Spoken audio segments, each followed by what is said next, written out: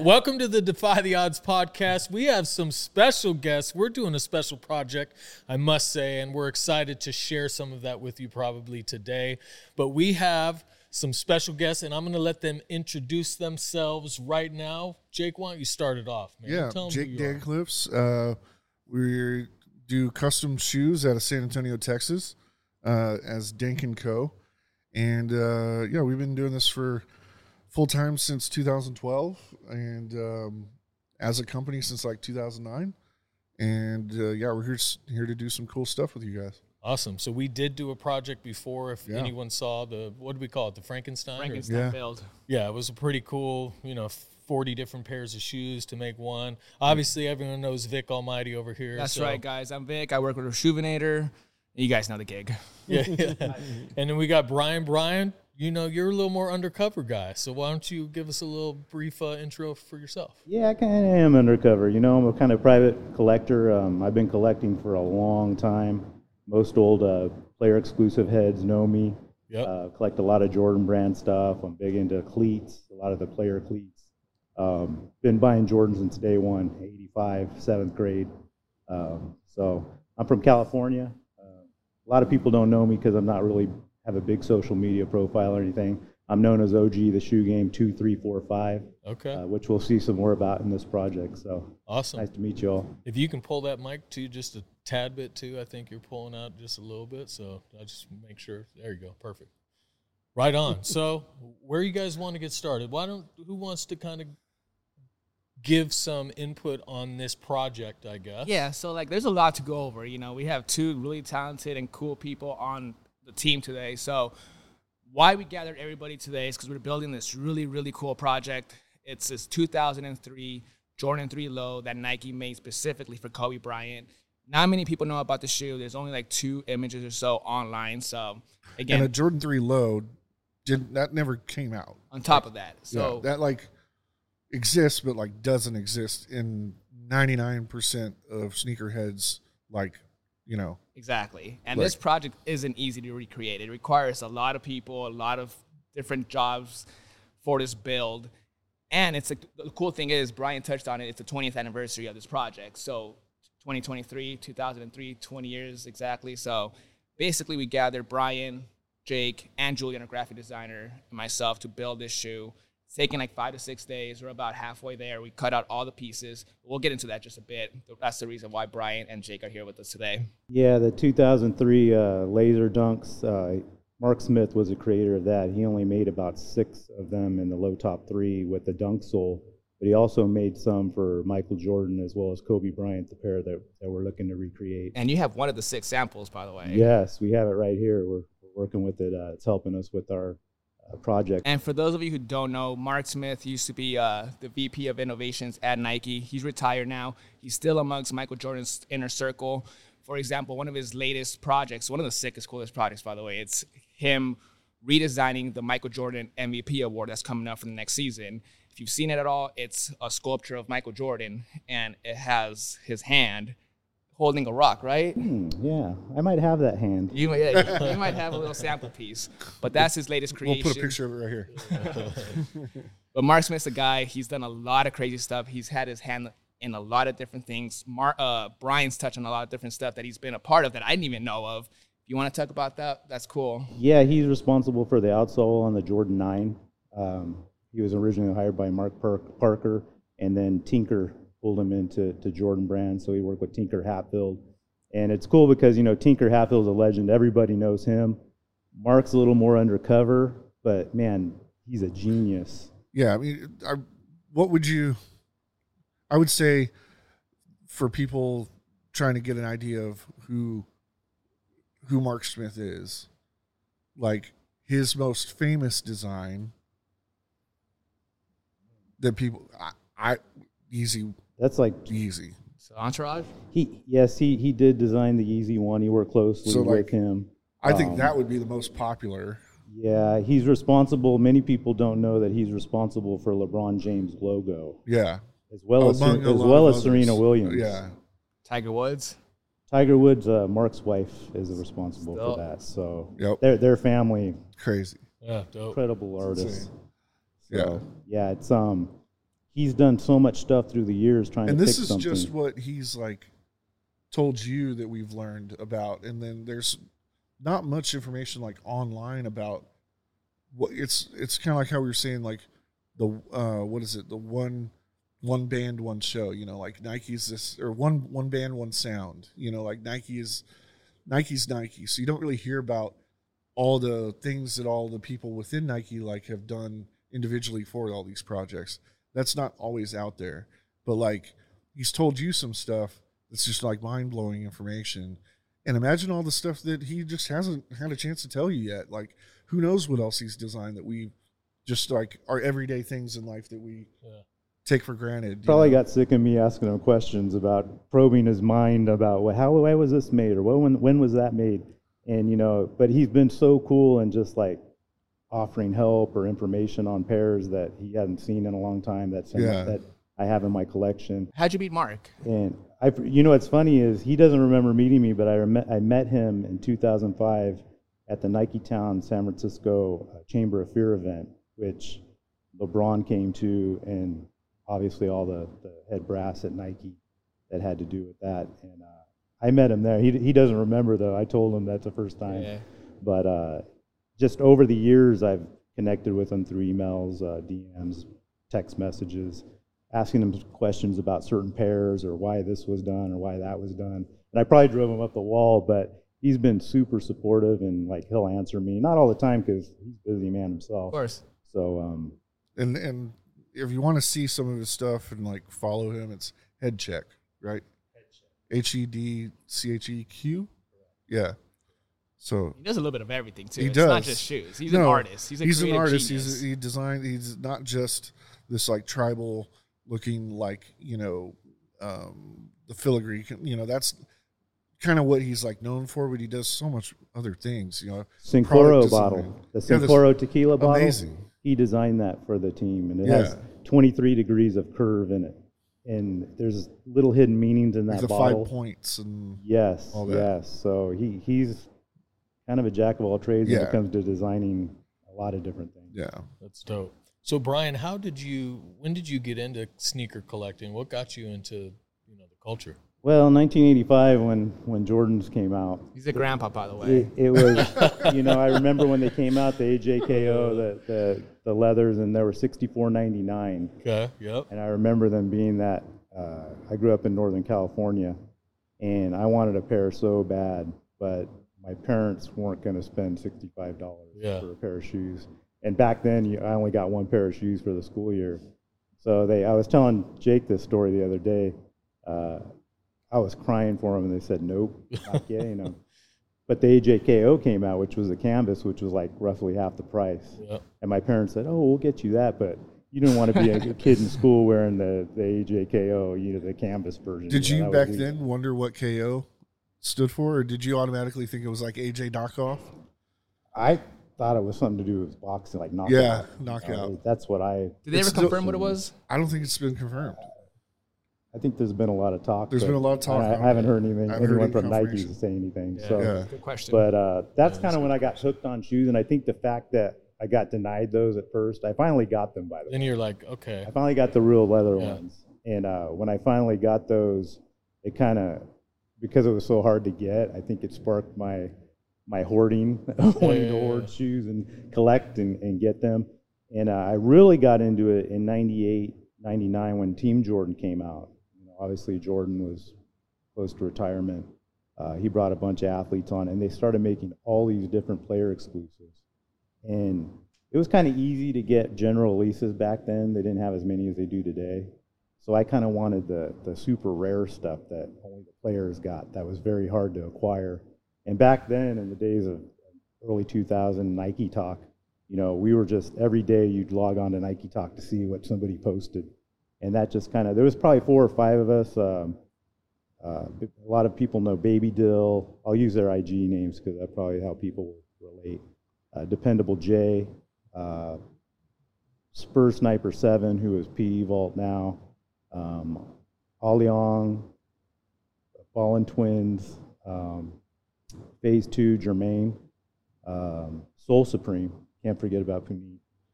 there was a small group of us that were really into player exclusives and that super rare promo stuff that's a little different than it is today with all the different promo stuff they have now. Back then, it was tough to get. It was hard to get. A lot of eBay searches, a lot of networking. So for me, back in those days with Nike Talk and Soul Collector and all these forums, there was no social media at that. I mean, there was Facebook and MySpace had just dwindled out, but there was no Instagram and stuff at the time.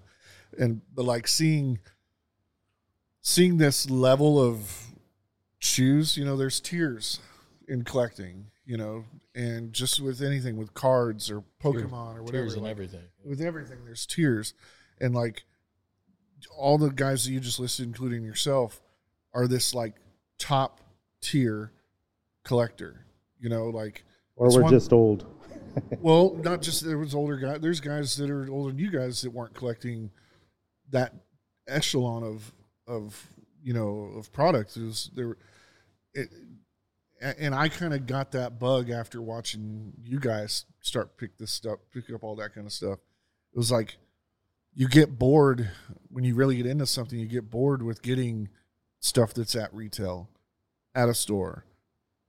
And then you're like, man, this was only released at 5 stores. Okay. Well, then that shit starts becoming boring. And you're like, I want the stuff that never fucking came out. And that's what made us escalate to that point. Yeah. And it gets to the point where you're like, not only do I not want the stuff that never came out, I want the stuff that nobody's ever even seen or don't even know that it exists.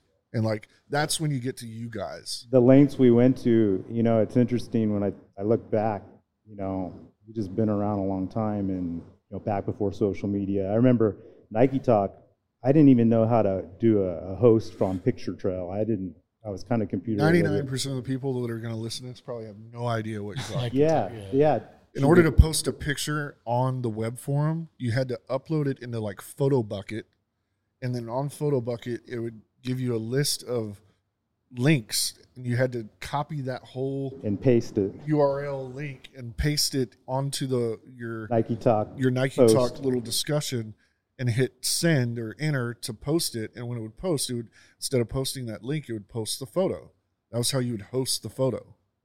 Like it's not like shit today. It was tough. I was telling Jake this yesterday. I was telling Jake we're just chatting it up about old days, and I remember I didn't even know how to do it. I remember giving my Nike Talk password to Baby Dill, Drew Dillard, if anybody knows Texas that name. Texas collector, awesome dude, great PE collector. I actually gave him my password so that he could post on my account pictures of my shoes because I didn't know how to do it. Eventually I figured it out, but back then, it was a small circle, you trusted people. So I got a question. You've obviously been part of the culture for so long. Can you just walk me through what your thoughts are on the culture and how it's progressed and changed over the last, what you've been doing it for 20 years? Longer. Yeah. It's nice and it's a little sad at the same time to me, just being an old head. It's nice to see the growth and the interest in shoes and the things that the different companies are doing now to innovate and bring different things to the marketplace. But at the same time, some of the problems, the growing pains that come with that from people that are frauding each other or the fakes that exist. So it's kind of a bittersweet thing. There's good and there's bad, just like anything else, and like in other collecting cultures. So that's kind of where it's at. There's a lot of good, but there's also some sad stuff that's going on. So when it comes to PE, there's all different sports, dude. We have basketball, we got football. What do you like to collect, and why? Well, I have a lot of people know me for cleats, and that's a very small collecting base of people who just collect cleats. And the reason why I think myself and a few others are really into it is back in the early 2000s, those were the very hardest PEs to get. There was more basketball PEs made, quantity-wise. Football players, baseball players, Jeter, Randy Moss, Prime time. Deion Sanders only had basically one Jordan, but Jordan model. But it was the cream, like Jake said, it was the hardest thing to get. He can come in. So that's what drove us to go for the cleat versions of things. So, but basketball was cool too. I collect basketball, baseball. I even have some racing P's, Denny Hamlin. I have some track and field P's of Jordan Brand athletes. So I kind of collect it all. You know, awesome. Not just one thing. And how many pairs you say you got right now? 600? Somewhere in that neighborhood. Yeah. They're all split up everywhere, huh? You can't just keep them in one room. I have 20 cubes just full of shoes that I have to go through. That's crazy. All in the same size? Do you go for a certain size? Because I know a lot of samples and stuff are like size 9, for example. I collect player exclusive. So size 9 samples, there are some collectors out there that are into that. I want the shoe that was made for the athlete. Gotcha. So whatever size that is. Whether it's 14 or 7 or whatever. What about signed pieces? Signed pieces, I do have some signed pieces. Do you like signed pieces? Depending on who it is? You know what? Being an old head back in the day, we always wanted a dead stock. No ink. You know, that's kind of how we were back then. We'd actually pay more money for an unsigned brand new pair than a game-worn pair, which has flipped, obviously, lately with memorabilia going wild. Right.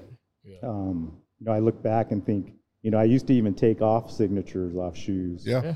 And now you have to second guess I've been that. hired to do that. Yeah, me too. If you knew how many signatures person. I had removed or, you know, used Gugon to get off on a patent, you know, get off an autograph, that's what we do. We try to make it look as new as possible. A lot of times PEs are, say for most part for, I guess, you know, some of these players aren't the most notable players, or they're college PE and the player isn't that notable, but they signed it. And it's like, well, I want the shoe. I don't want you to be, but I don't want you a part of it. You know, but so like, yeah, I get, yeah. It's like different. I said, I've been it's hired to clean and remove that from shoes before. Yeah, I'm not taking off a Jordan autograph or a Kobe autograph or anything like that. But, you know, maybe a lesser player, you know, you might think about, you know. Or for instance, like, you know, you're saying you had a pair that was like a Shaq and yeah, I had I had a Gary Payton 12 that had a Shaq autograph, which was kind of weird.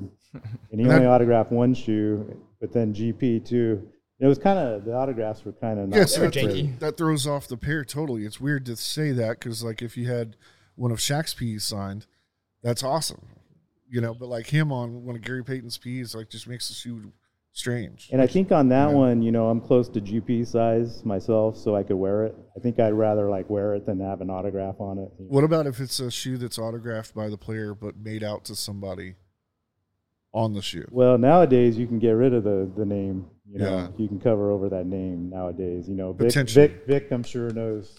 Yeah, whatever projects you want to talk on. I've done a lot of work for Vick's a man for restorations. I know that. Yeah, I don't have any clients, dude. I've been working with Brian for like 10 years now. Take in very limited stuff. He has some of the coolest stuff I've ever seen, ever. You'll probably never see it anywhere else. A lot of stuff I don't post by request of Brian, and that's okay. You know, some stuff he does let me, like, for example, like the Deion Sanders that I just restored. He got them for a great price. They were beat, but it made a great video. We un-yellowed them, re-glued them, put new EVA foam, repainted them. It was a good restoration. That was a fun one. But I've done a lot of work for you over the years. Some stuff I don't touch on because I don't know what stuff is okay to touch on. Well, Vick, he's the only one I trust with my stuff. And it's not to say anyone else does it. He doesn't do that. I know Jake is incredible as well. But some things, you know, you just have your guys. Yeah. As a player exclusive collector, sometimes you get things from sources that you don't want to step on their toes. Yeah. So certain things, like, I'll never ever post just because I've given my word, and I also don't want to, you know, jeopardize a relationship. Of course. So I'm very careful not to step on toes. So that's why sometimes, like, I can see Vick's baiting me into going into that. Oh, like, where's he gonna? You know, can I start touching on it? That's just how it is in the life of a PE collector. You know, you gotta value your relationships, which sadly a lot of people don't do that today. You know, Well, that's a big thing because, like, the question you always get, like, as a PE collector is, like, where do you get your stuff? You know, and that's a question that it's like networking, and it's not like you just sometimes you're lucky enough to get on eBay or Marketplace or Craigslist or something like that and come across some random thing that somebody didn't know what it was. But 99% of the time, it's you doing all this legwork of meeting this doctor that knew this player, or meeting this person that knew this person. Equipment managers. That is equipment manager, whatever. And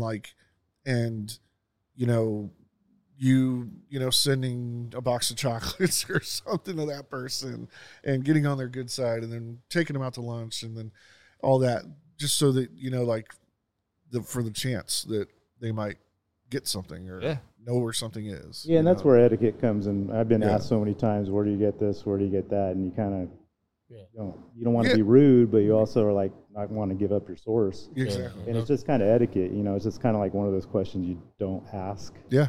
And not everybody knows that, but curiosity killed the cat. So. Yeah. What's one of the most rare pairs that you have in your collection that you can talk about? Is it one?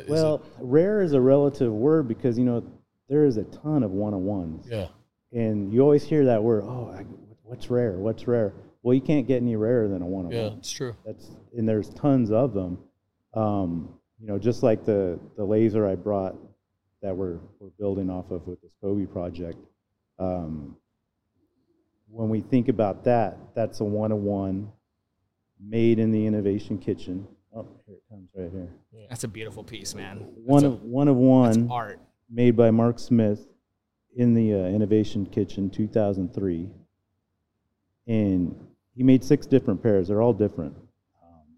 I know another collector, Randy Ballantyne. He just pulled up. Literally, he just pulled up. I texted him to come in. I told him he has a shoe too. He should come in. Yeah, we should grab him. He has one. I know there's a couple in Nike archives. I think Sneaker Freaker magazine owner has one too. We should have had him bring it. Yeah, I told him to bring it. I'm not sure if he did bring it or not. Yeah, so I mean, one-on-one, they consider this an artist proof. It doesn't have any tagging or anything in it. It's handmade. Have you got any crazy offers for those? Since you've had them? Yeah, I had somebody offer quite a bit. I'm sure. Yeah, $25K. Jeez. But, so one-on-ones, I mean, rare is a relative word. Yeah, I mean, that's as rare as you're going to get. I have I haven't really posted them. I think once I did a quick story on them just to tease. I have LeBron James Capital Classic Jordan 18 that was game worn. That's cool. In that game, which Michael was at. Yeah. And just for the people out there that just let that go right by. Fathom that. Yeah. Say that again slowly so that people understand exactly what they're hearing there.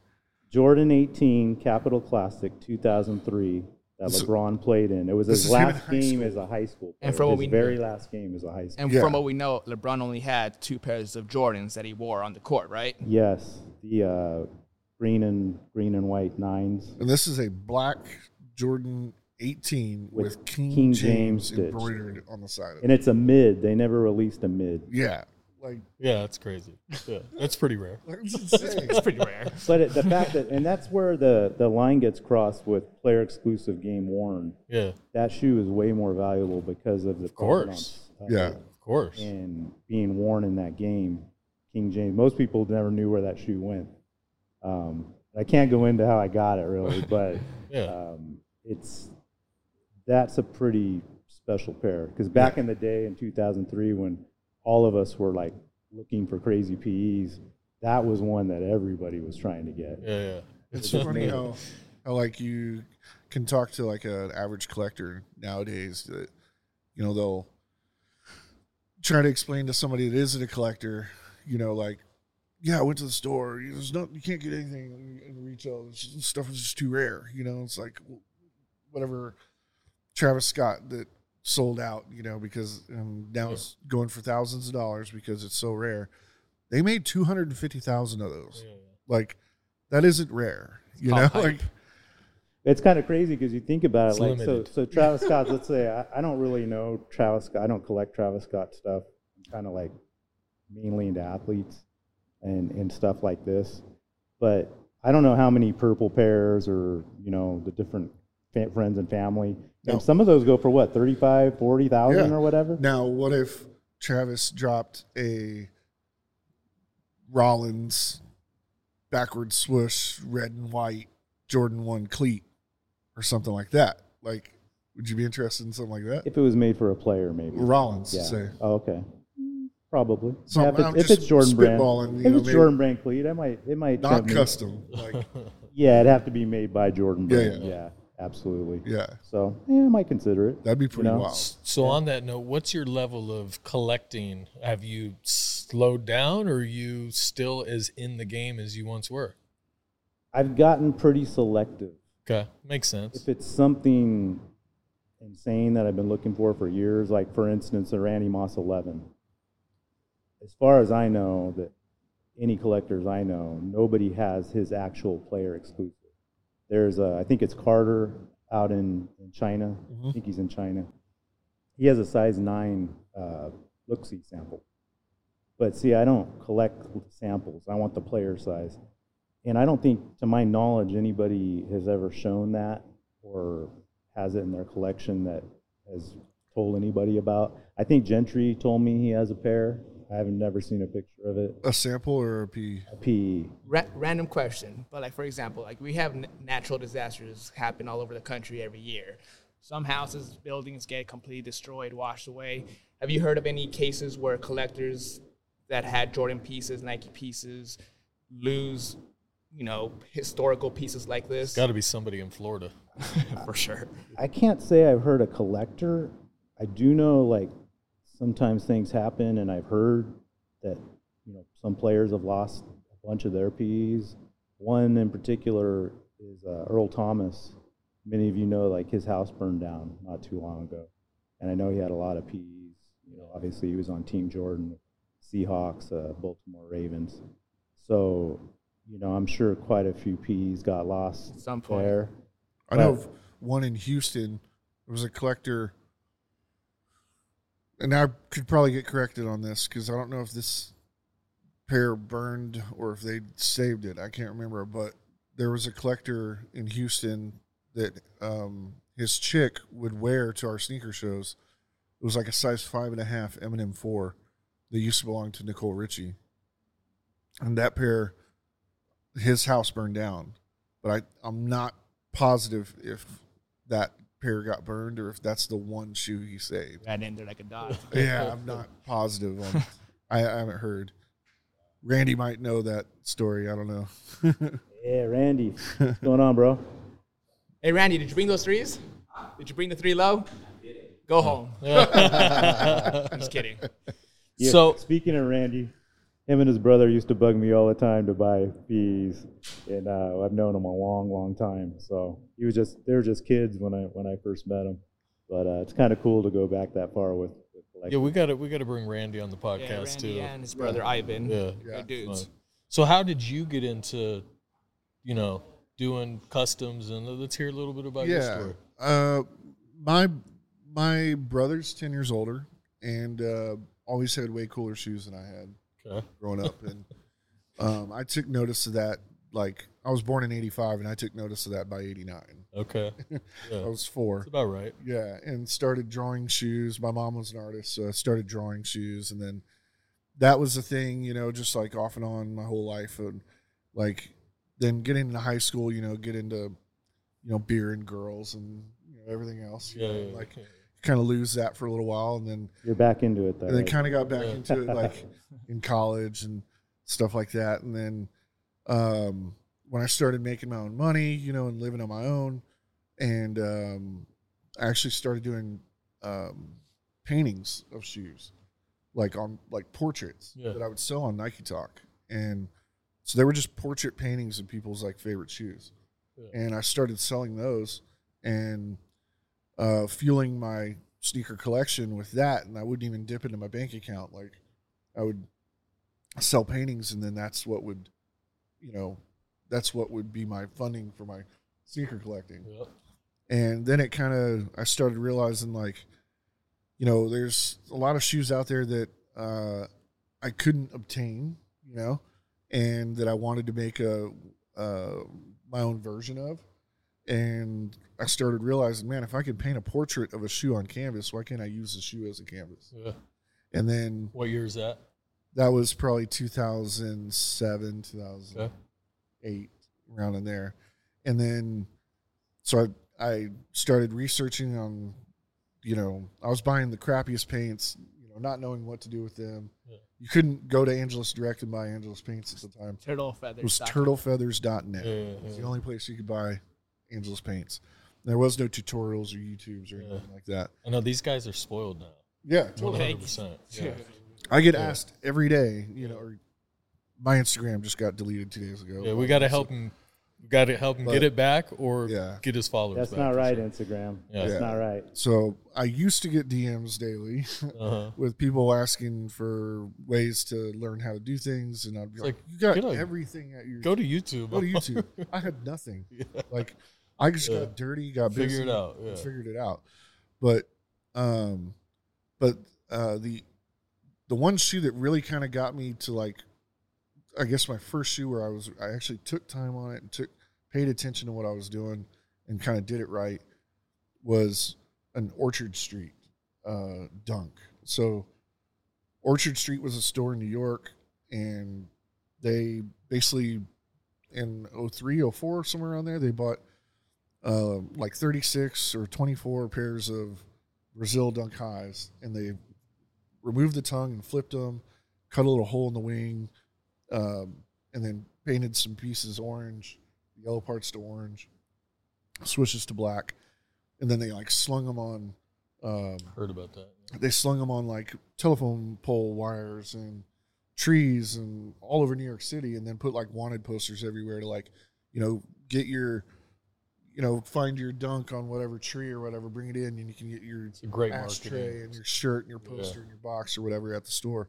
It was just purely for marketing. Yeah, that's great. And that really was a big influence for me. So I remember when I passed up a pair in my size on eBay, brand new for $600.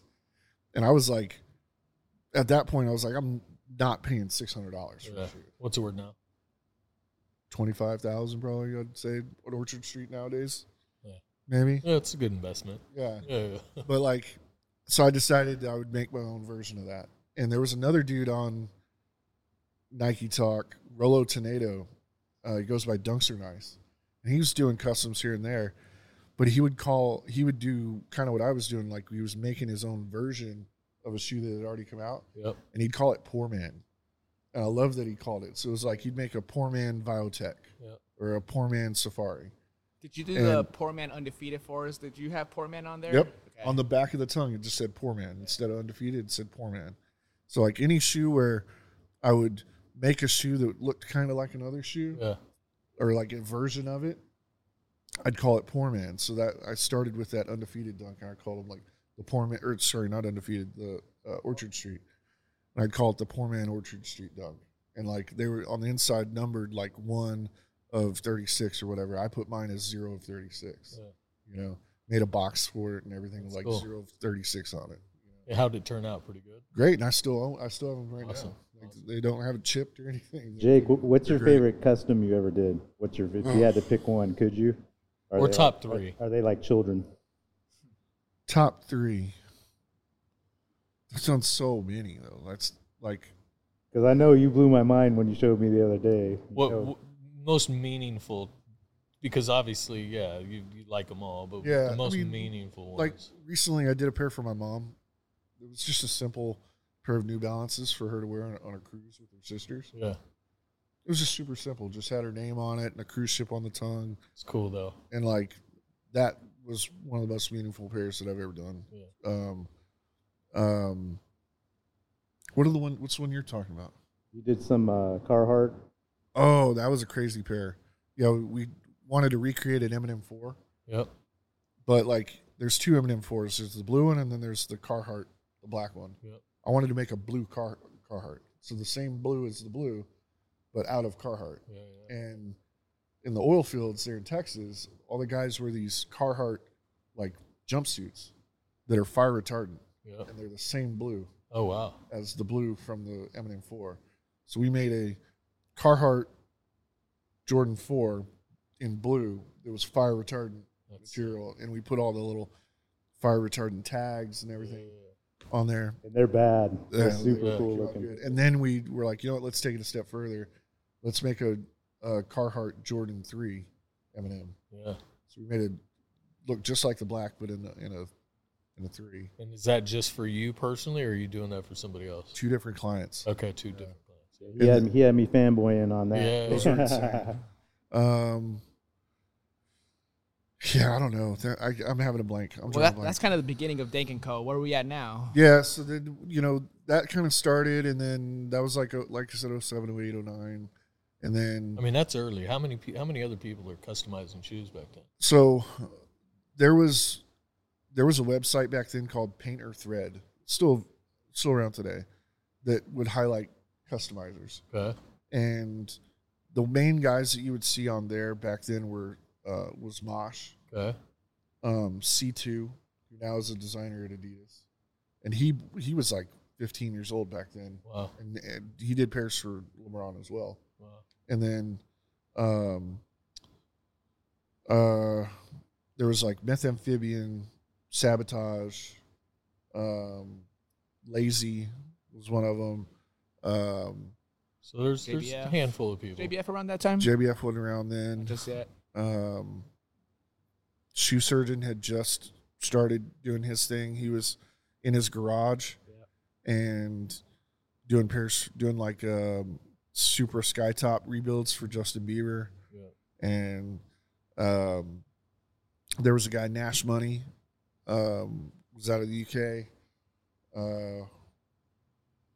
That's about it. Okay. Like that were like known guys, so there wasn't a lot. And now, like, I live in a small gated community, and there's probably 40 kids in that community that call themselves customizers. Yeah, I'm sure. I can't even walk to get the mail without kids like going like, "Hey, that's cool. Check out what I made." Yeah, that's fun. That's cool. It's though, crazy, man. like how much it's grown. Yeah. So then in 2012, my dad got diagnosed with colon cancer. That day, I quit my job. Okay. That was October of 2012. He passed in October of 2014. Okay. But in that time frame before he passed, he was able to see me do shoes for LeBron and that's cool, man. A bunch of other crazy people that kind of really like fueled things. Yeah. What was your job at that point when you said? Yeah, I was a energy efficiency consultant. So I was in, we're in Phoenix here, and it's like 115. Yeah. But Texas is still hot too.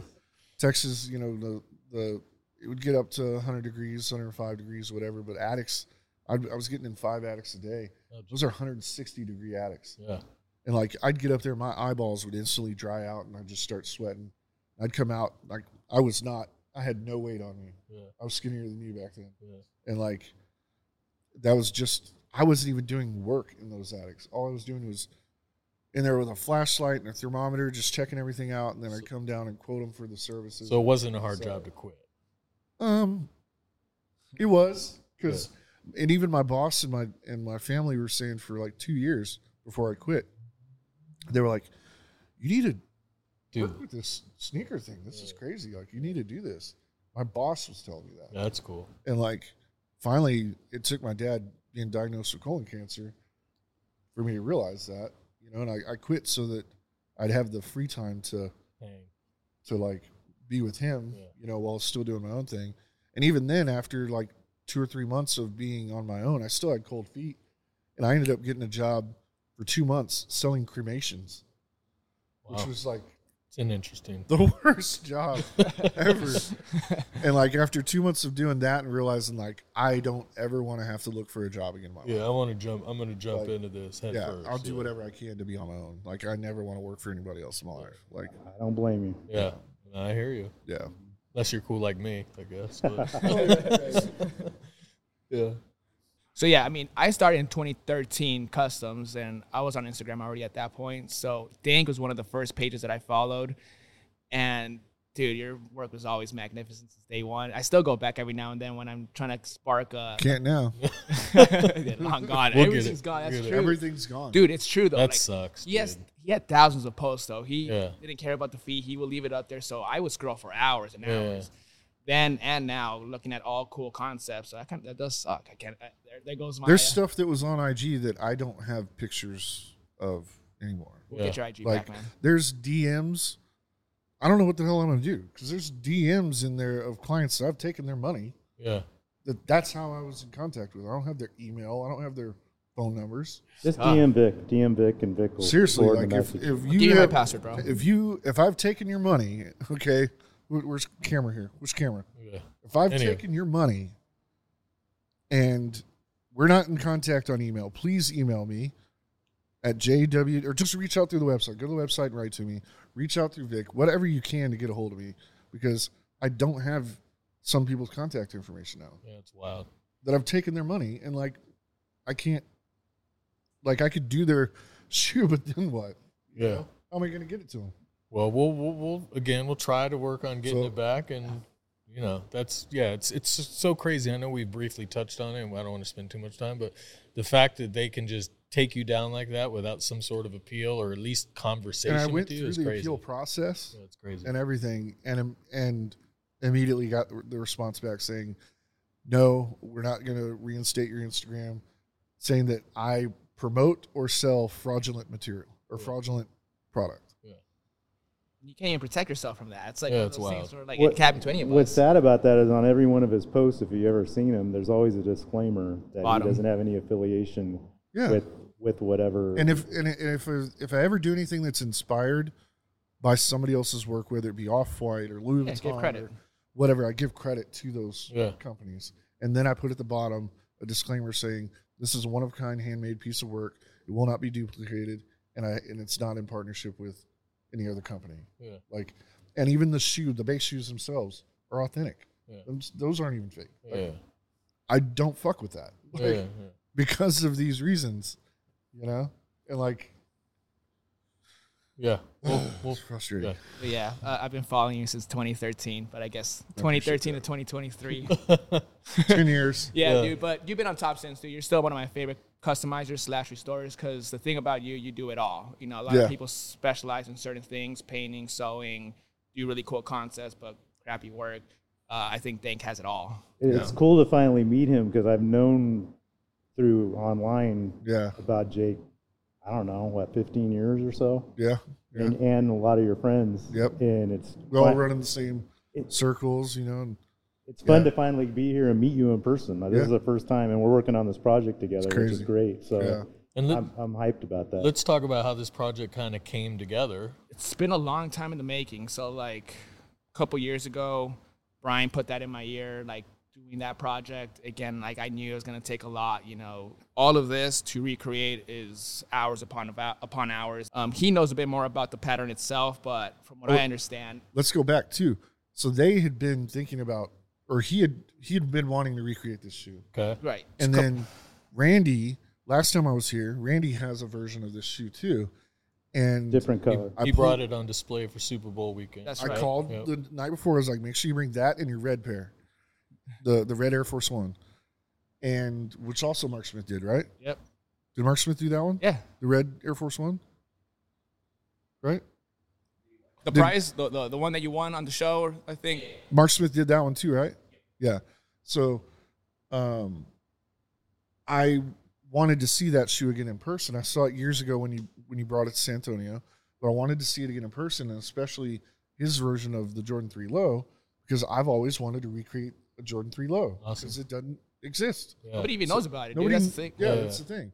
And like, because there's only 6 pairs of these, and one that went to Jordan, one went to Kobe, and that's it that we know of.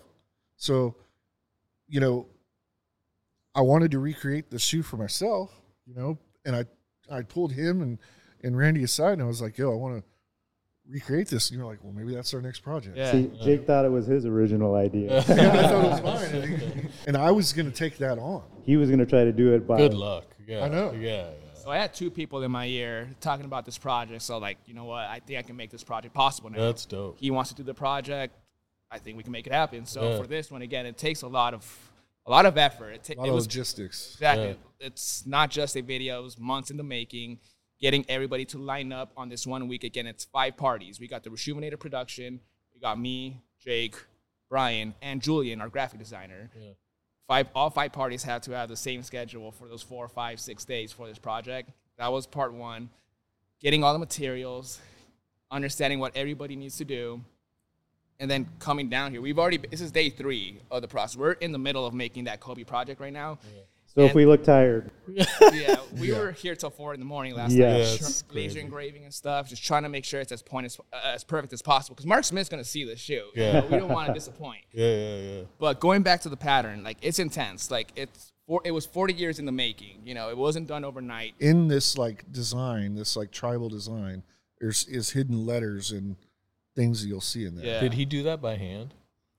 I think he may have drawn it by hand and then digitized it. Yeah, like, because like cleaned it up. I've done for customers, you know, so the Entourage Air Force One, that's another one of Mark Smith's, you know, designs. He did the turtles too. Yeah, the turtle, the Fukijama. Yeah, he Mark is Smith the Fukijama. original Fukijama. That is him. So that shoe, I've had clients want, and we're actually working on for the same client. So I have a client that we did a Air Force One Entourage design on an Air Max 1.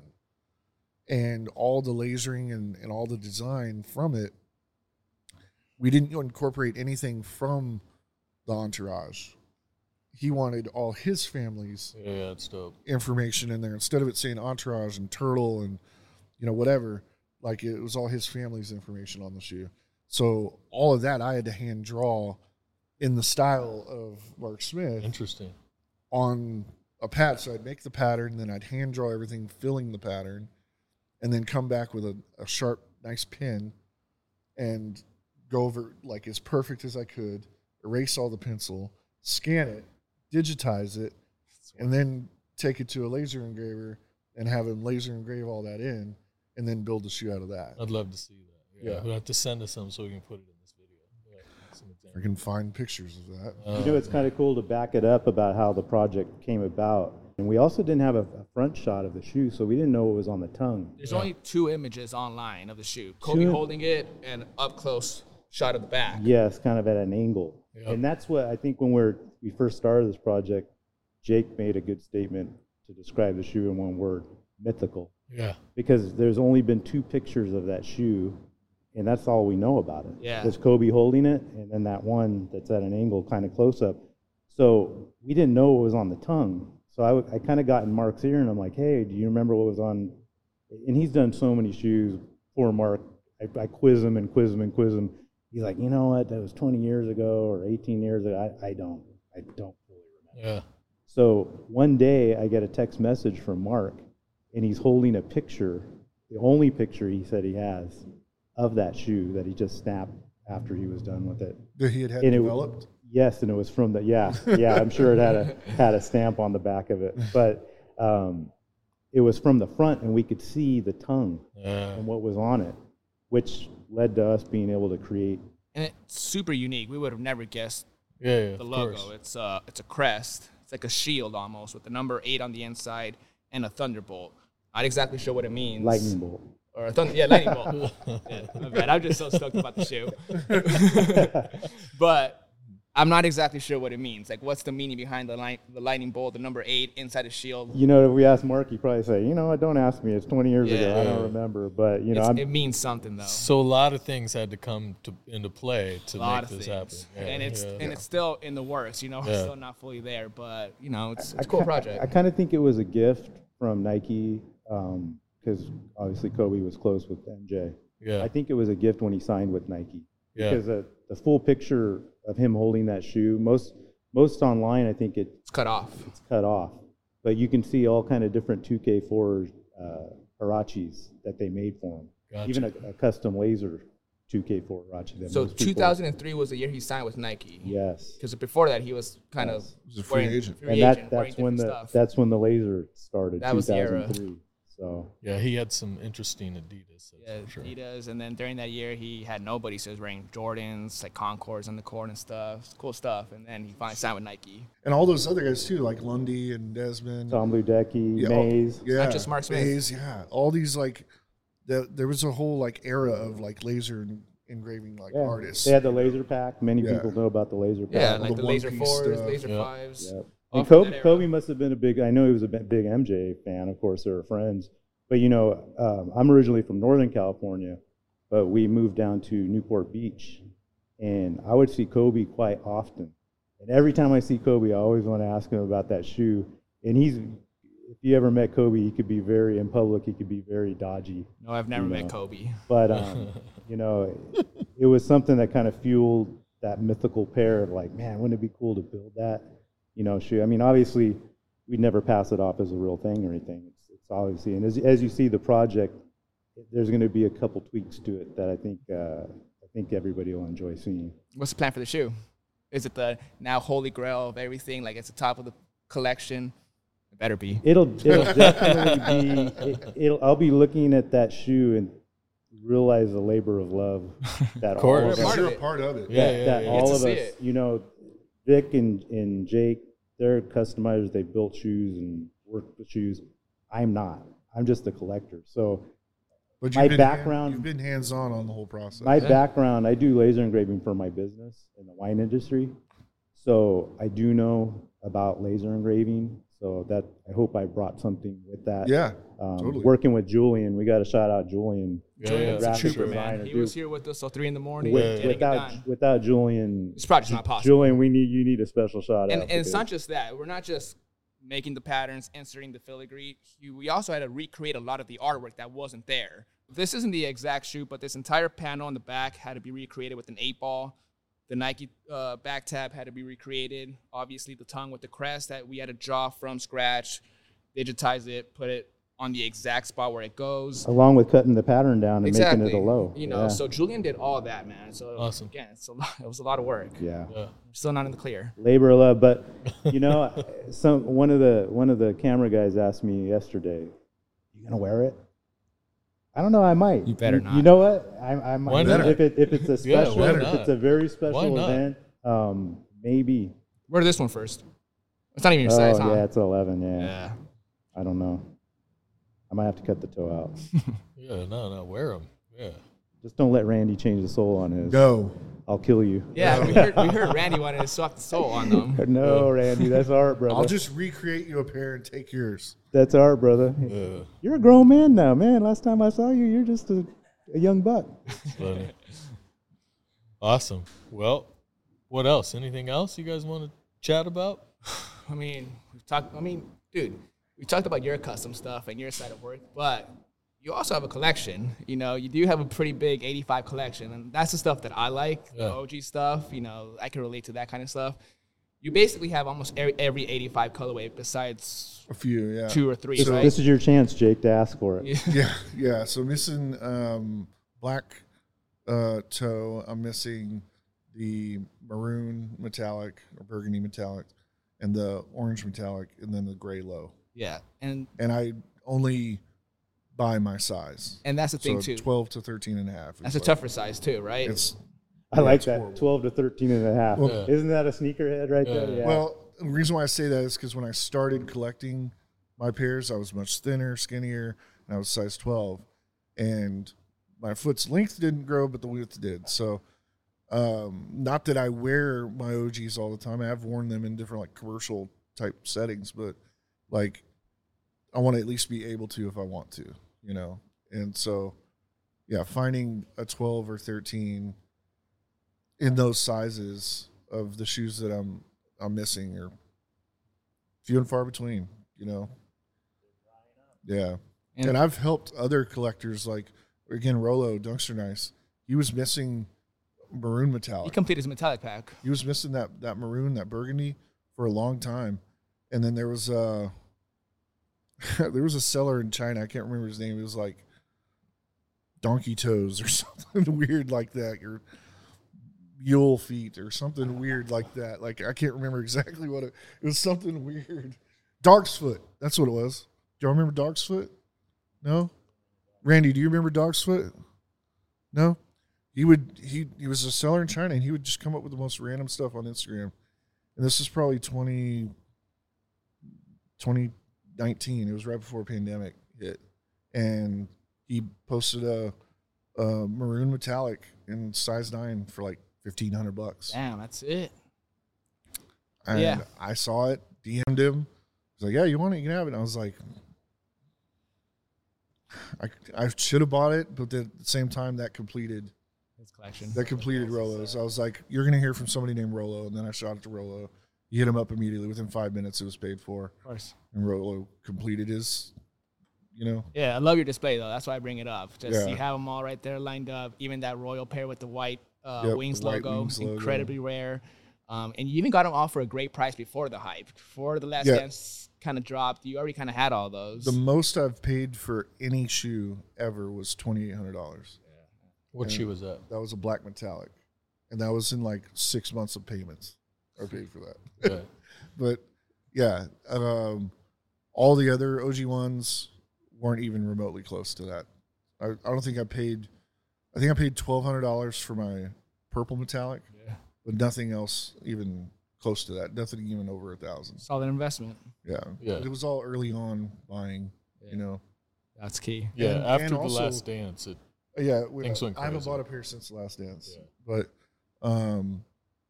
but a lot of them, like Black and Red, Chicago, Royal, UNC, even the Kentucky, the gray, the natural or whatever. All those pairs I've owned probably 5 to 10 pairs of each of those, and would buy them, upgrade it, and just get ones a little bit better. They're all the same 12 or 13 size, but I would always buy one and then find another one and buy that and then sell the next one. You can buy the next one and sell that, and just keep getting better versions of them. And over the years, there's been lulls. Yep. Sometimes it's like the popular thing, and then Yeah. people start like selling them off or whatever, and then it'll come back. I think what Steve mentioned with the Last Dance, it kind of Yep. like reignited the. Oh yeah. And it hasn't gone down since. Yeah. It's been That's getting not going to. Yeah. Yeah. more and more. One thing I do want to touch on, though, dude, is your shoe. The last time you were out here, you brought in a sample size 9. Yeah. I tried it on. It was freaking sick. How's that coming? Good. With this whole Instagram thing, we might be having to push things back. I don't know. We'll see. But yeah, we have our own silhouette, our own shoe dropping. It's going to be very similar to how Mosh does his. It's the same factories and stuff are behind it. And it'll be a pre-sale kind of a thing, but we're calling it the cutback. And that's, to make a long story short with that, the inspiration behind it is I've always been obsessed with like surfing and water sports and beach and stuff like that. And the cutback is a maneuver in surfing where basically when you get ahead of yourself on the wave, you do this like cutback, this like S curve, to bring you back into the right position in the wave. Like reset yourself in the wave. So yeah, so on a wave, basically, you have like this sweet spot, and if you get too ahead of yourself, you're not in the best part of the wave. And this cutback, maneuver basically repositions you back into the pocket, or right in the curl is what they call, like the best part of the wave.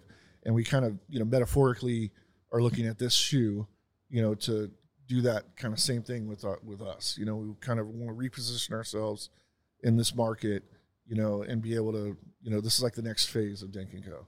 Is our own shoe and our own production.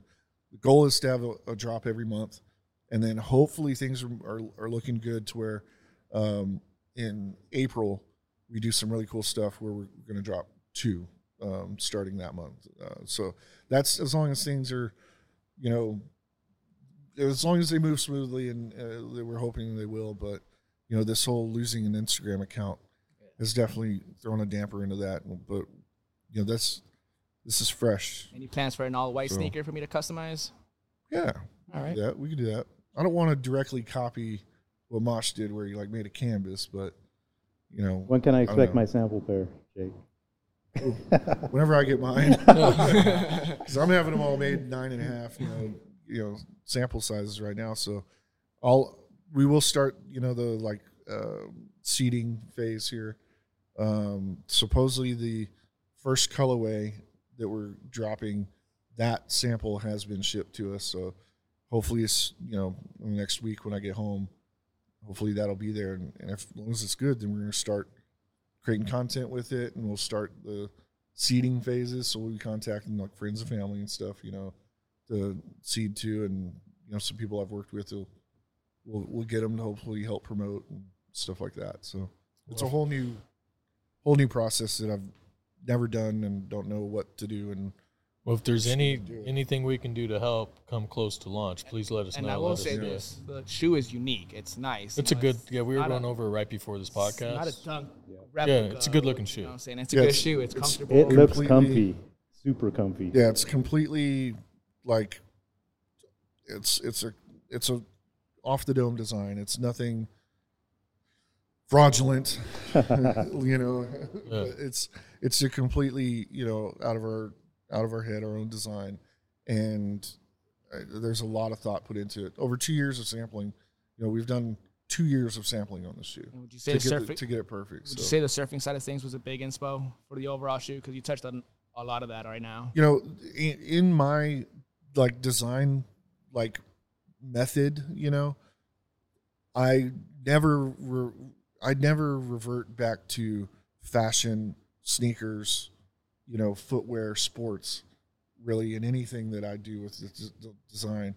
I try to attack it from other things that I've been influenced by over the years, heavily with like cars, sneaker design, like people like, you know, Jesse James and Chip Foose and, you know, all these like hot rod builders, and then like surfing and, you know, even like just beach, you know, and like nature, more inspiring than the actual like sneakers and stuff like that. Gotta pull creatives. It's a different approach, and hopefully we'll bring a different, you know, aesthetic to everything. So you pull inspo from other joys in your life. Yeah, That's cool. I don't know if we got time or we might, but I mean, the story you told us about how you got with LeBron was pretty amazing. I don't know if you can do a condensed version or if you want to kind of describe that and how you got to, you know, start working with LeBron. Yeah. So again, I'd never at that point done any kind of celebrity or athlete shoe. Yep. And I had somebody contact me from Miami, and this is when LeBron was in Miami, and this person wanted to do a custom shoe, and we ended up, you know, talking on email a little bit, and then lost contact. Then I hit him back and asked if he still wanted to do it. And he was like, not interested in doing the custom shoe, but he said that he would be in San Antonio whenever the Heat are playing the Spurs in the playoffs. So, and he asked me to pick him up from the airport. It's interesting. Yeah. Yeah. I have no idea who this person that's is. wild. I have no clue. And, you know, I'm a year into going full-time, and So this is pre-Instagram. This is like maybe 6 to 8 months into Instagram. Okay. Very early. Yeah. Like Instagram was probably a thing for a year and a half. Yeah. But I, at that point, was Android. I don't know if you remember, but Apple got it, and then Android got it like 8 months later. Gotcha. So like I was still new into it at that point. And I have changed to Apple, just to put it up. Okay, good. I'm Smart not man. Android. Smart man. Yeah. But yeah, so he had hit me up, wanted to do shoes, and I hit him back. He didn't want to. Then he said that he was going to be traveling here, and he asked if I could pick him up from the airport. At that time, I was driving this like piece of shit Kia. It would just shut down randomly. You'd be going 70 miles an hour on a highway, and the whole damn thing would just shut off. And you'd have to like, power steering was off, brakes are off. Oh, you just have to crank it and come to a rolling stop. Luckily, you have the e-brake to do that. But like, it would just, you know, it was horrible. And I still agreed to pick him up. And they ended up losing his bag, so I ended up taking him around San Antonio, taking him out to eat, and just showing him a good time until they called and said his bags were ready. It's just some random guy, too. Some random dude. Don't even know. Yeah, He's like 28-year-old Cuban dude. Okay. And he's like super cool guy. Yeah. You know, he was awesome. But like as we're hanging out together, he's like saying that he's a yacht broker in Miami, and he's among other people LeBron's yacht broker. And so I thought that was wild. And we end up going. Finally, his bags got ready. We go to the hotel. You know, I end up like calling a buddy and like parking. You know, like it was dark by this time when I like park. I called my buddy JD, and I'm like, yo, like this dude's like connected with the Heat, like he's traveling with them. Like he said he's going out to eat. Did you think he was full of shit at any moment in time? I'd never met anybody like that before. Okay. Like, so I didn't know, you know. Okay. Like I'm like, so I kind of parked, and I just wanted to like see, because he said he was going out to eat with LeBron and a couple of the guys. Yeah. So I parked, and sure enough, like I see LeBron, D-Wade, a couple of Ray Allen, Mike Miller, and him and a couple other people that get into like a short bus. And sure enough, they go to Maggiano's and eat. And then I pull out behind them to go home, and we're up in the hill country in San Antonio, and I'm behind him going down a hill, and my brakes just go completely out.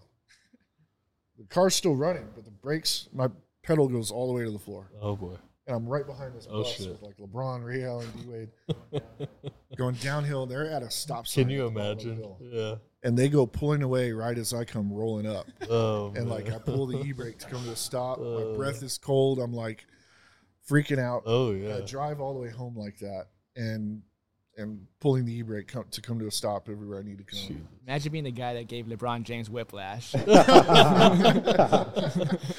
So the whole team. The whole team. Yeah. But I get home, and later on he calls, and he's at Maggiano's, and he's like, "Hey, bro, I'm showing LeBron your Instagram. You know, he likes your shit." Yeah. He's like, I can hear LeBron say, "Tell him I want a custom Air Max 90." Yeah. And I'm like, "Yeah, tell him. Shit, we can do that. Yeah, hell yeah." Yeah. Stoked. And he's like, then I hear LeBron say, tell him that when we beat the Spurs, I want a custom LeBron 10 to commemorate my second championship. And I kind of was set back by that a little bit. And I was like, well, tell LeBron that I'm a Spurs fan. And that if that happens, that he needs to send me a shoe. And like, if he wins, it's on me. Yeah. You know, and I'll do the shoe. But he has to send me a shoe. If the Spurs win, he's buying a custom. Friendly bet. And I hear him say bet. Yeah. And so yeah, fast forward, they end up winning. Yeah, of course. And so Didn't he ask you for a barber too? Yeah. So the next day I woke up, got my brakes fixed. And then later in the day, he calls and he's like, "Do you know a barber?" And I knew a barber, and I had to convince him to come out to the hotel the next morning, like early in the morning. And he had no idea who we were cutting. Yeah. You know, I didn't either. And I just told him, I was like, it's going to be worthwhile. You know, like, I don't know. Yeah. No expectations, but it could be a good move. And the first person that we ended up going to his hotel room, the first person was Juwan Howard. And he peels off $250 for him. And then the next person we go in. This is your boy looking at you like. Yeah. And the next room we go into is Randy Mims, who's one of the four horsemen with LeBron. He manages his day-to-day. Yep. And we walk into his hotel. He's in the shower, and the whole place is like steamed up. He's got beats blaring. There's incense going and stuff. And we get in there and we chill, and he comes out of the shower and daps us all up and sits down, and he starts cutting his hair. And he peels them off like $250, something like that. And then he calls Norris Cole and Udonis Haslam. He's like, "Hey, I got the barber. He's in my hotel." So then they both come by, and he trims Udonis Haslam's hair. He trims Norris Cole's flat top. And you're just hanging. I'm just hanging and talking. That's so sick. And he peels $250 off each of those guys do. And like so many stories were told. We were in there for probably 4 hours, you know, something like that, like most of the day.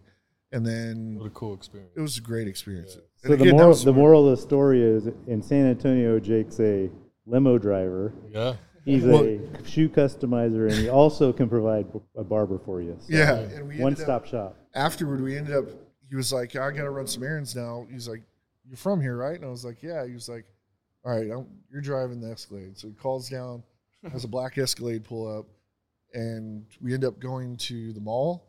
He wanted to get his Audemars watch Sonic cleaned. Yep. And LeBron's family was coming into town, and he wanted to buy groceries, and he wanted to go to Freddy's Frozen Custard and get a steak burger because he had saw the sign coming in. Yeah. And so we did all of that. We go to buy the groceries, and he sends me to go get a cake. It's Bronny's birthday. So I go get a cake. How old? What year? This was 2013. Okay, so he's 10 years. 10? 10. Yeah, something like that. Okay. Yeah. So He's a kid. yeah, so I literally get a birthday cake and little Hispanic lady behind the counter is like, "What name?" Yeah. BR. You know. Can you imagine? crazy. Yeah, it's so sick. And we end up taking all that to LeBron's room or the room where a lot of his family. There was multiple, and he's out playing golf at this time. So to this day, I've never met him. Oh wow. Yeah, but I still am in touch with Randy and a lot of his crew, Tristan Thompson and Rich Paul, all the guys that he runs with. Like It's a good thing you said yes to picking him up at the I know, it airport, changed my huh? whole life. Oh, of course. Because then, he won and they delivered the shoes. Randy hit me up. I need your address. We're going to send these shoes to you. Yeah. So they sent the shoes, and then we customized them. And you did other players, I'm sure that We did. Yeah, we did D-Wade's. We did. In fact, we did a couple pairs for D-Wade where he was supposed to wear them in an All-Star game, but he had hurt his knee and ended up not wearing them. But then he ended up wearing them at like some banking event or something anyway. But like, yeah, that just caused a whole domino effect. Yeah, that's awesome. But he ended up. I delivered the shoes to Randy, and then Randy ended up calling me the day he dropped them off at LeBron's house. And he was like, he called and was like, "Hey, dropped off the shoes at LeBron's house." He came out like rubbing his eyes, like just woke up. He was in his underwear, and he put the box down on the countertop with my business card. He was like, "We'll see what happens." Yeah. I was like, "All right, cool." That night, I'm at the house or my apartment, and I have a bunch of people over watching kids, movie kids. Yeah. We're watching kids. My phone's on the charger in the bedroom, and it just starts middle of the movie. It just starts going bing, bing, bing, bing, bing, bing, bing, bing, bing, bing, bing, bing. And I'm like, "What the fuck is going on here?" Yeah. And then the phone starts ringing and ringing and ringing, and before you know it, my buddy Shabby in Virginia, Decade Footwear, he calls and he's like, "Bro, LeBron posted you on Instagram, That's shouted you out and everything, Yeah. tagged you, posted the pictures of the shoes." I'm like, "What?" Yeah. I go to it, like I probably had like 500 followers at that time. Yeah. You literally refresh and 50,000. keep going up. What did it jump to at the end of It a few days or whatever? went up to like 2,500 or something like that. Okay. Like at that, he's got like 80 million followers now, but like or 100 million maybe. no different 10 years ago. 10 years ago, he had maybe 1 million. Yeah. Which is still crazy. Yeah. I think, but like totally different than now. But yeah, and then again, like I said, I kept in touch with those guys. But later, a couple months later, that summer, is media day. On media day, the media day is literally for like there's NBA media day, and all media outlets have people at all the arenas. And so it's like all media outlets, like they clear out, a huge space. I think they do like 5 teams a day or something like that. It's like a whole week. And like they literally cover all the players, their new jerseys or whatever. They talk about, their training during the summer. They recap the year before. Like it's this huge day that they call media day. And it's like the most coverage, like in one, like it's every media outlet you can imagine all over the world is in the house. And I got a call from Randy that morning of media day saying that he had picked up and dropped off LeBron at the arena, and Wearing your custom. he had them in his hand. Oh wow. He's like, "I can't guarantee you that he's going to wear them." Yeah. He's supposed to unveil the LeBron 11. Every year, LeBron would unveil the newest model on media day, and like that would be the first time that he'd wear them. And he was supposed to unveil the LeBron 11, which we know LeBron 11 was kind of. I like the LeBron 11s. I like them a lot. Only Vic. Only Vic. That was a lot. I didn't I like didn't it. like it. Yeah. And I don't think LeBron did either. I'm just He putting didn't, that he out didn't there. like them. Yeah, because that whole year he ended up wearing a 10 that whole year. And then Again. there was like a picture of him in the beach, and he was wearing his foot was out, and like it showed his toes. Oh yeah. Like Then thanks to that's the what LeBron 11. Yeah. Yeah. So he was supposed to unveil the LeBron 11, but he didn't. He wore my custom. Oh wow. on media day. And then that just blew up like crazy. And then I remember being on a treadmill one day, and looking at Instagram, and like a DM pops up from somebody at Sports Illustrated with like a cover photo from Sports Illustrated Kids. It was like going to release the next month. And he goes, thought I'd send you this, congrats or whatever. And it was LeBron wearing my shoes. Wow. On the cover of Sports Illustrated Kids. Fuck. That's huge. It's wild. And moral of the story is be a cool motherfucker. Like be open to go with the flow. Yeah. You never know who, like, and that's why I say I have no like quarrels with like sending a DM to somebody or talking with people, because you never know who you're going to meet and who they're going to know and all that. Like, my whole career has been based off of doing that kind of thing. Because of you. It's just being open to talking to people and like hearing what other people have to say or whatever, and like not ignoring people and taking risks. Like, I didn't know who the fuck that guy was. Yeah, that's crazy, because I probably would have been like, who's this weirdo? Yeah. There's no way I'm picking you up, dude. And I figure, what, I'm a big dude, Yeah. What's crazy is the next year, Miami played San Antonio again. And so it's like same scenario. He hits me up. Yeah. We're going to do this again this year? Yeah, hell I'm yeah. like, hell yeah, let's do it. Where are the tickets? I'm in the same stupid fucking Kia. Really? Same Kia still. And did he say, man, we got to get you a new fucking car? we talked about it. Yeah. We talked about it. And I pick him up from the airport, and then he's with that dude. That dude gets in the car, another Cuban guy. He gets in the car, and he's on the phone. He gets in the back seat, and he's talking loud on the phone. We're pulling away. I'm dapping him up. We're here. Good to meet you, whatever. And he's like, yeah, bro, fucking Queen Latifah wants a Chief Grill in her fucking house. Get her a Chief Grill, bro. And he hangs up. He's like, these fucking contractors. Like, he's like all pissed off. I'm like, God damn, I never had a conversation like that before. Yeah.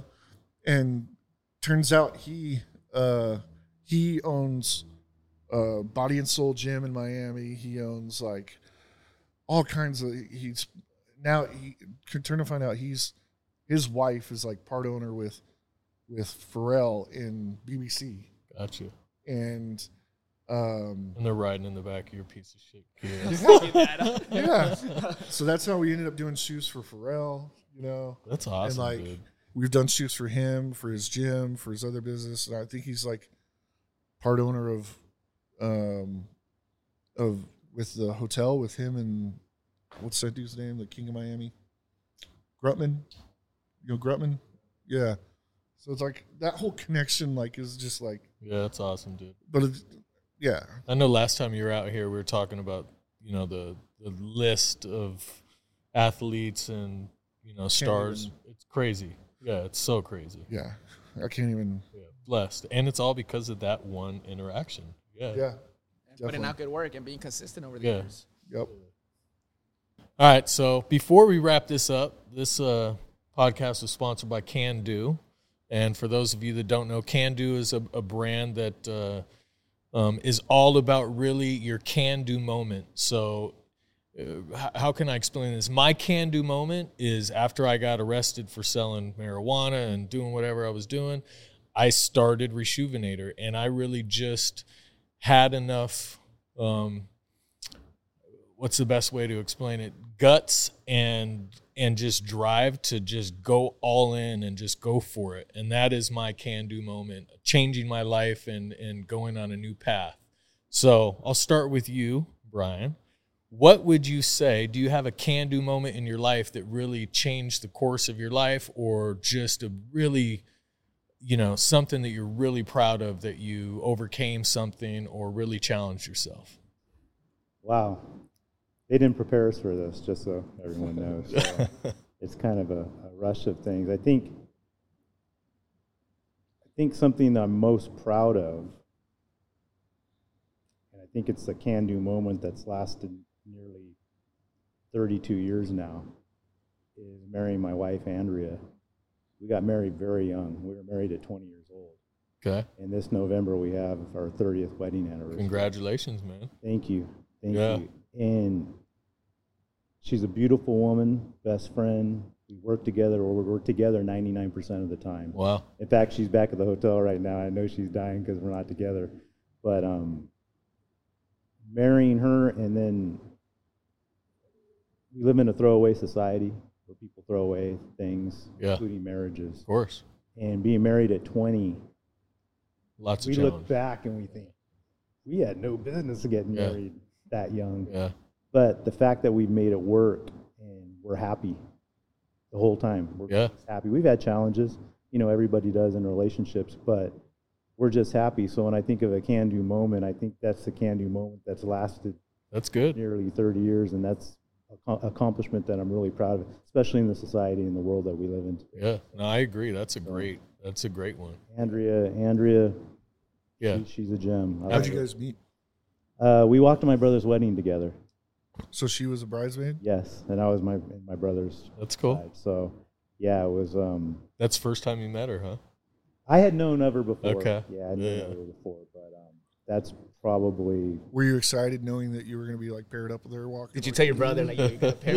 Yeah, we were already kind of interested in each other a little bit. I think she was chasing me, of course. Back then, Andrea's listening to this. Back later, then, I was a little more handsome back then, but it's hilarious. No, I'm kidding you, but yeah, I think we kind of liked each other already. That's cool. So they played matchmaker on that one a little bit. Yeah. Unfortunately, it lasted. So awesome. I would say that's my can-do moment. That's a great one. It's also keto friendly, like the bars here. That's right. So you can-do moment. 8 years ago, doing my first video here at Rejuvenator with Fran. That was a big moment, man. Never been in front of the camera. It was during a time where I was ready to move on from sneakers because I was just so over it from being in my room and stuff, just locked in by myself, no team. So when, Fran and Rejuvenator knocked on the door, that was a cool moment because they offered me an office space alone, being with other people in a building. That was I thought that was cool. And then that day, though, when it was time to start filming my very first video, I thought I had it. And then the lights go on, and then Fran's like, 3, 2, 1. I freeze, dude. I freeze. Yeah. And you guys could go back and watch that first video. It's like the most awkward thing ever. I've never done that. Fran's over here laughing, by the way. I will tell you that I was in the office right next door, and I would hear him try to get it out, like take after take after, just one more time. Nothing's changed, by the way. I'll get out to the 5th try now before it was the 20th try. Oh, yeah. He's gotten so much better. And I still suck on camera, but back then, dude, it was rough. But that whole first year, 2016, dude, I hated getting in front of the camera. Yeah. Like, I like doing the work. I like the outcome of the videos. I like what came from it, but so you're much more comfortable in front. 100%. I still suck. He had some nice bloopers on our project, our production. So. Oh, yeah. But that's definitely my biggest can-do moment. Everything changed from there. I love what I do today. If I didn't do what I did 8 years ago, we wouldn't be here today. Yeah. Working on this project. There's more can-do moments. So what about you? I was going to say, y'all should definitely do a blooper reel. And just a whole video. I've been telling Fran that for... We have done some blooper reels, but yes, there's lots. I think it's like a sole episode that's just like maybe not a full episode, but like 10 minutes. Yeah. 8 minutes. There's plenty. Bloopers, not just from him, but from everybody. Yeah. Oh, I got mine. Nothing but F-bombs from me. Jake had a few the other day. Oh, yeah. Yeah. It's funny because when the camera is off and we're like, practicing, it's all smooth, huh? All smooth, and it all comes out, and he goes, all right, rolling. We're like, forget everything. It's different. We forget everything that we were talking about. So my can do. So like, I guess you're in the sense of like, it can be anything, like, just something that you're proud of that either you've overcome or. That's the way I look at it. It's like doing something that I did not think I'd be able to do. Yes, 100%. So for me, have you ever heard of Angel's Landing? I've heard the name, yeah. Utah. Yep, I've heard of it. Angel's Landing is... It's like a 4-wheel drive. No. It's like 4 fingers. And rock climbing. Oh, okay, got you. Yep. And in 2017 or so, I went to Utah with a couple friends, and we went to Zion. And they were like, yeah, we're going to do this hike tomorrow morning, yada, yada, yada. They didn't tell me what it was. Okay. They knew. Yeah. They knew that if I knew, I'd probably check it out. Yeah. So they didn't tell me what it was. So the next morning we get up, they are like dressed for battle. Okay. You know, like they got sticks, they got backpacks. They're pros. They're pros. Yeah. These two buddies, they know what they're doing. They go around doing that all the time. You're wearing flip-flops? I'm wearing, luckily I'm in Hokas. Okay. Yeah. They're not like trail Hokas, but I'm in some Hokas. And I have one bottle of water and my phone, and that was it. Okay. They One didn't. bottle of water. They didn't. Yeah. They didn't like. prepare. Okay. And Fuckers. but they brought with them extra poles Gotcha. and a ton of water. Okay. Completely knowing. So they Now knew. you're in your Okay. own. Yeah. Awesome. And we get started on this hike, and it's so if you don't know what Angel's Landing is, Google it. There's probably a death count, here already. Like, people die on this hike every year. It's how long into it before you're like, what the fuck are we doing? about an eighth of the way. Okay. About an eighth of the way. pretty I'm on soon. the side of a mountain with this trail. It's a walking trail, Yeah. but it's dug into the side of the mountain, and it just like kind of scissors up this mountain. And I'm thinking this top of where we're at is another 100 yards above us. I'm thinking that's going to be it. So I'm like, all right, I'll just keep going. And then we get it to the top of that, and they're like, okay, now this section's called the refrigerator. Okay. And I'm like, okay. So and every time I get tired, I'm like, I can't go any further. I cannot fucking go any further. Yeah. And mind you, I was in the same shape I am now. Okay. So like 350 pounds, Okay. overweight, Yeah. and like not supposed to be doing this. And we're the first people going up in the morning. So I don't see anybody else. Like, it's just us. Yeah. And it's cool though. and it's sun up coming and everything. It's crazy. And every time I get tired, which is like, at that point, it was like every 20 minutes, I was so winded I couldn't go anymore. We stop, we sit, we chill, we have a drink. They're like, yeah, just take your time, drink, whatever. And then we get going again. And those poles, Lifesavers. they're lifesavers. It seems weird to say, but when you're going up, they're your first point of contact. Yeah. You stick them in and pull you up. Going down, you extend them. They're your first thing going. It's mind-boggling how much they helped. But, like, long story short, we end up going about halfway is when you start actually physically with chains, climbing, like bouldering, climbing rock, till you get to the plateau and you can finally stand. Yeah. And you're just over seeing everything, and you realize, what you've done. This was 3 hours or whatever of hiking to get up there, and You did the whole thing? did the whole thing. Okay. And then you realize you got to go down. Which Yep. is way scarier because you know what you just climbed up. Yep. And falling down. Parachute, please. Like, it was the craziest thing. And anyway, now going down, now you're seeing all the people that are coming up. Okay. It's light out now, and the day's going on, and there's people going up. There was all ethnicities, all kinds of people, male, female, whatever, all kinds of people coming up. But the entire way down, and you're passing people on these, like, and you're climbing backwards down, and like all this. I guarantee not one person was within 150 pounds. Yeah. Like, not even one. Yeah. Like, there was nobody your size even doing that. Like, it was. So one of the coolest things you've ever done. It was like at the top, like I got emotional. Yeah, I'm When sure. I got to the bottom is where like I went to my knees, like, and looking back and going like, and then I get back to the campground and I'm looking up the information and they're like, 18 people died this year on this hike and shit like that. I'm like, Thanks a lot. Yeah. oh my God, and then I'm thankful for my friends. That's cool.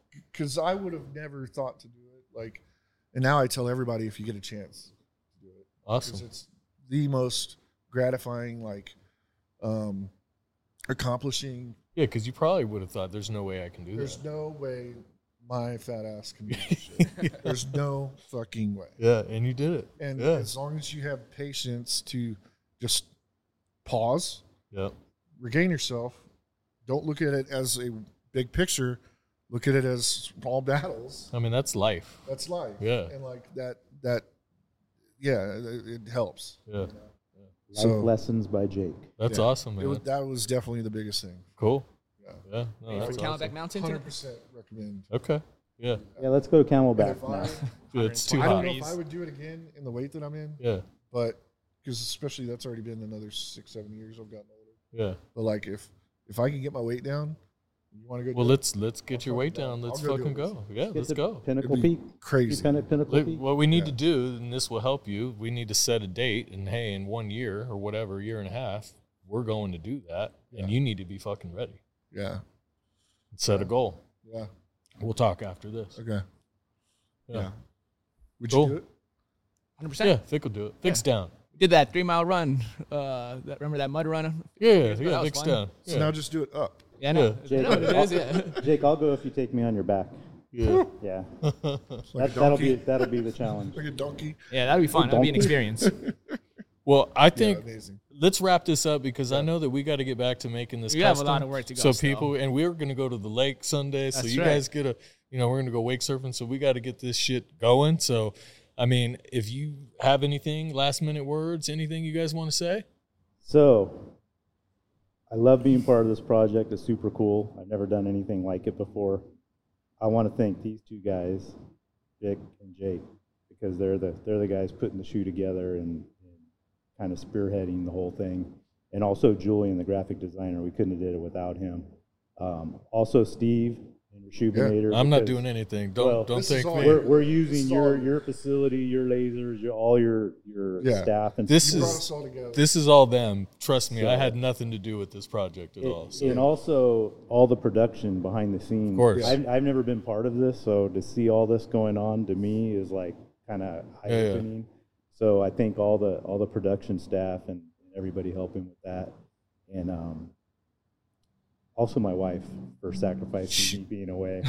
I must admit, your wife is down because you've been here like 14 hours a day or more, and she's kind of on her own doing her own thing. So for sure, So I want to thank her. And then last but not least, I know I said it on the onset, Mark thank Smith. you to Mark Smith. Yeah. Big Because one. without his support and his No chance. blessing, this wouldn't happen. I hope we make him somewhat proud.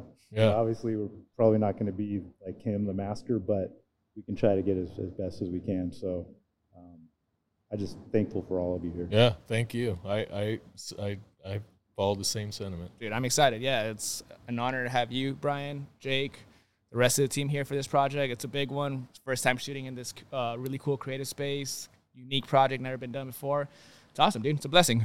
Yep. Well, let's do it. Let's finish it up. Peace.